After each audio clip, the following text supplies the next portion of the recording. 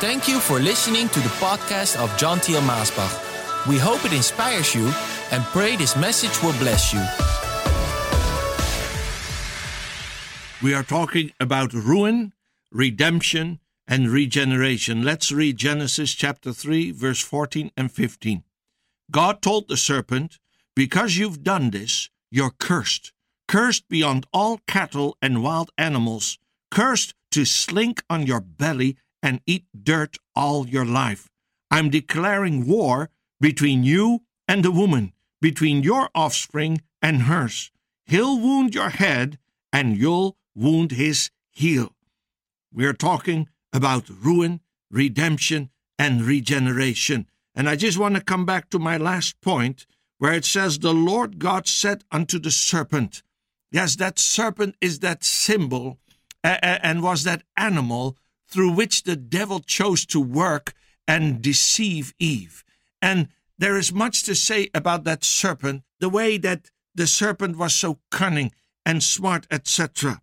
And we know that we must be aware that the devil is a strong enemy, and the only way we can defeat him is through Jesus Christ our Lord. It is through the power, the wisdom, the guidance of the Holy Spirit. It is by the protection of the Father, by his grace and his love in our life. Last time we spoke about how he worked and how he bites people, and that poison is so venomous and it destroys mankind. And we went to the story where it says that the people of Israel who were in the desert suddenly were bitten by those fiery snakes. And I just want to come back to it for a short moment because, I said the only way they would be saved, and you can read the story yourself in the Bible, it says the only way that they were saved from that snake bite was by looking up to that brazen serpent that Moses had lifted up, and being obedient to the commandment of the Lord, he lifted up a brazen serpent, and whoever looked to that brazen serpent was saved from the snake bite.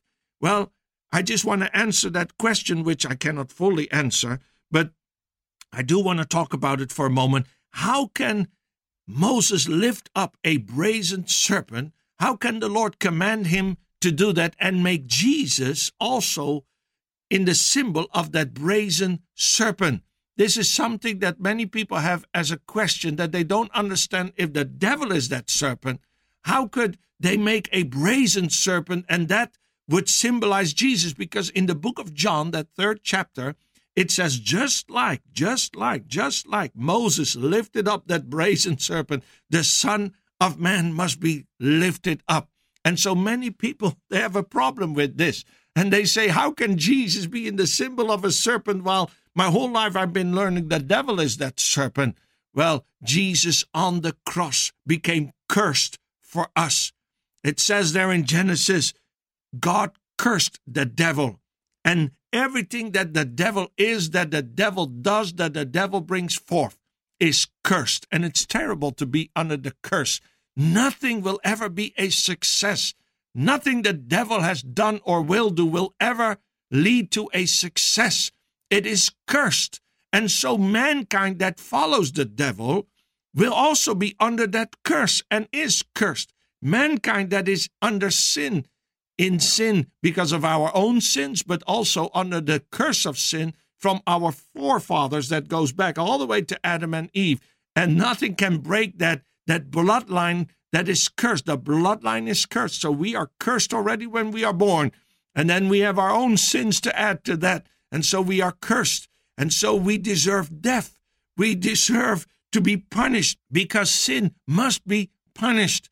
And so there is punishment upon sin, and the punishment upon sin is death. So how can we ever pay the price for sin? We would die and be lost for eternity, and there's no way to come back from that.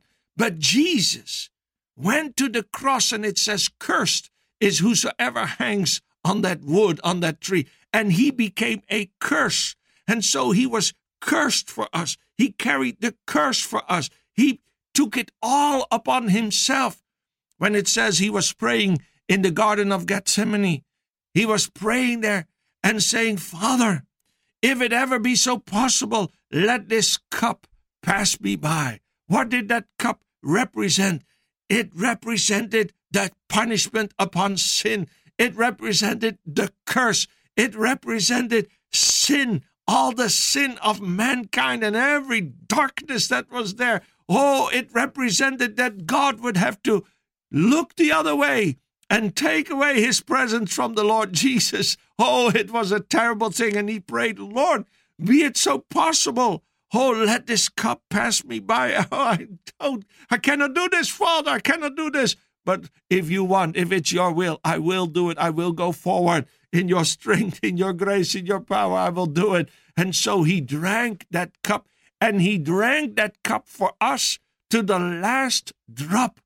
He drank everything of sin and curse, everything that would be upon us. He took it upon himself.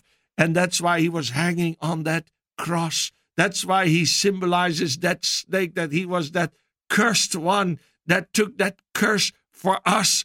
Oh, and we believe as we look upon him, as people looked upon that brazen serpent, as we look upon him hanging on that cross for us, in faith we say, yes, Lord, you carried it for me. You took it for me, the curse, the punishment, the darkness. Oh, you fought against the devil.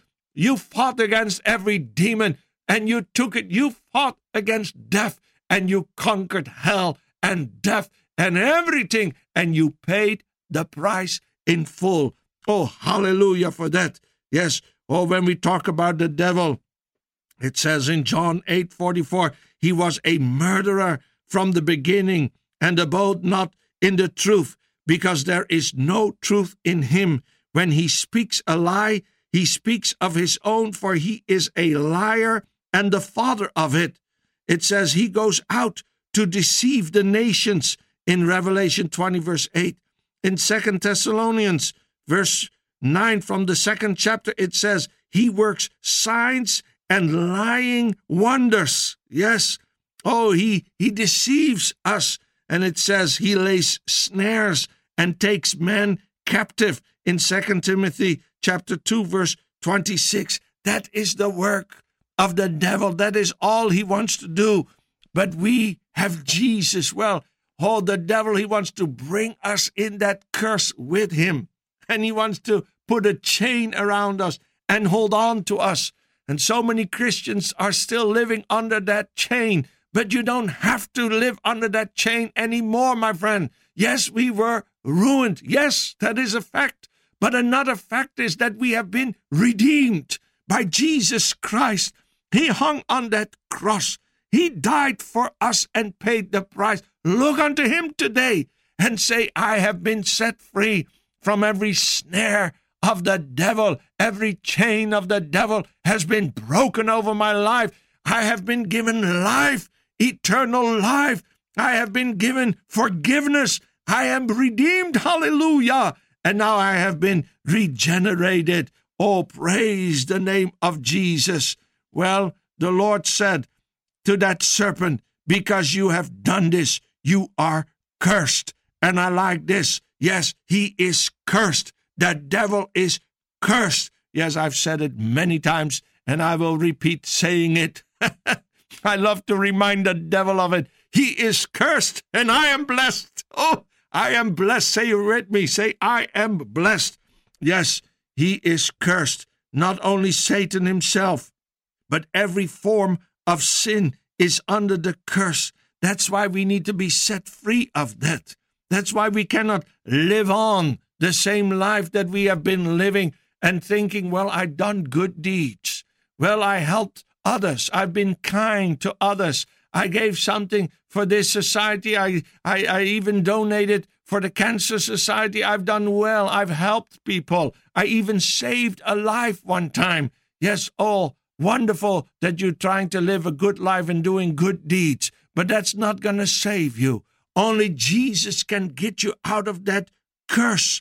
Oh, only Jesus can set you free of that curse. When you are cursed, as the devil was cursed. Remember the story of Biliam. Oh, he said, how can I curse someone that God has blessed? And in the same way, how can we bless someone that God has cursed? When God cursed someone, he's cursed. Remember Jesus, when he cursed that fig tree, the next day they came by and they said the whole tree died. The whole tree is dead. And they couldn't believe it because the moment he said it, they didn't see it immediately. But when Jesus said, you are cursed, oh, that tree was cursed and nobody could change that curse anymore. And when God said to Satan, you are cursed, and anyone who is with the devil, anyone who is in that sinful life is cursed too. Who can get you out except if God himself would do it through a miracle? And he did it through a miracle. He did it by giving you Jesus, his son, who carried that curse and took it upon himself in your place, on your behalf, paying the price for it. And now you are blessed. Oh, if God curses someone, he's cursed. No one can bless him. But if God blesses you, no one can curse you anymore. Believe that you are under the blessing of the Lord because you are in Christ Jesus.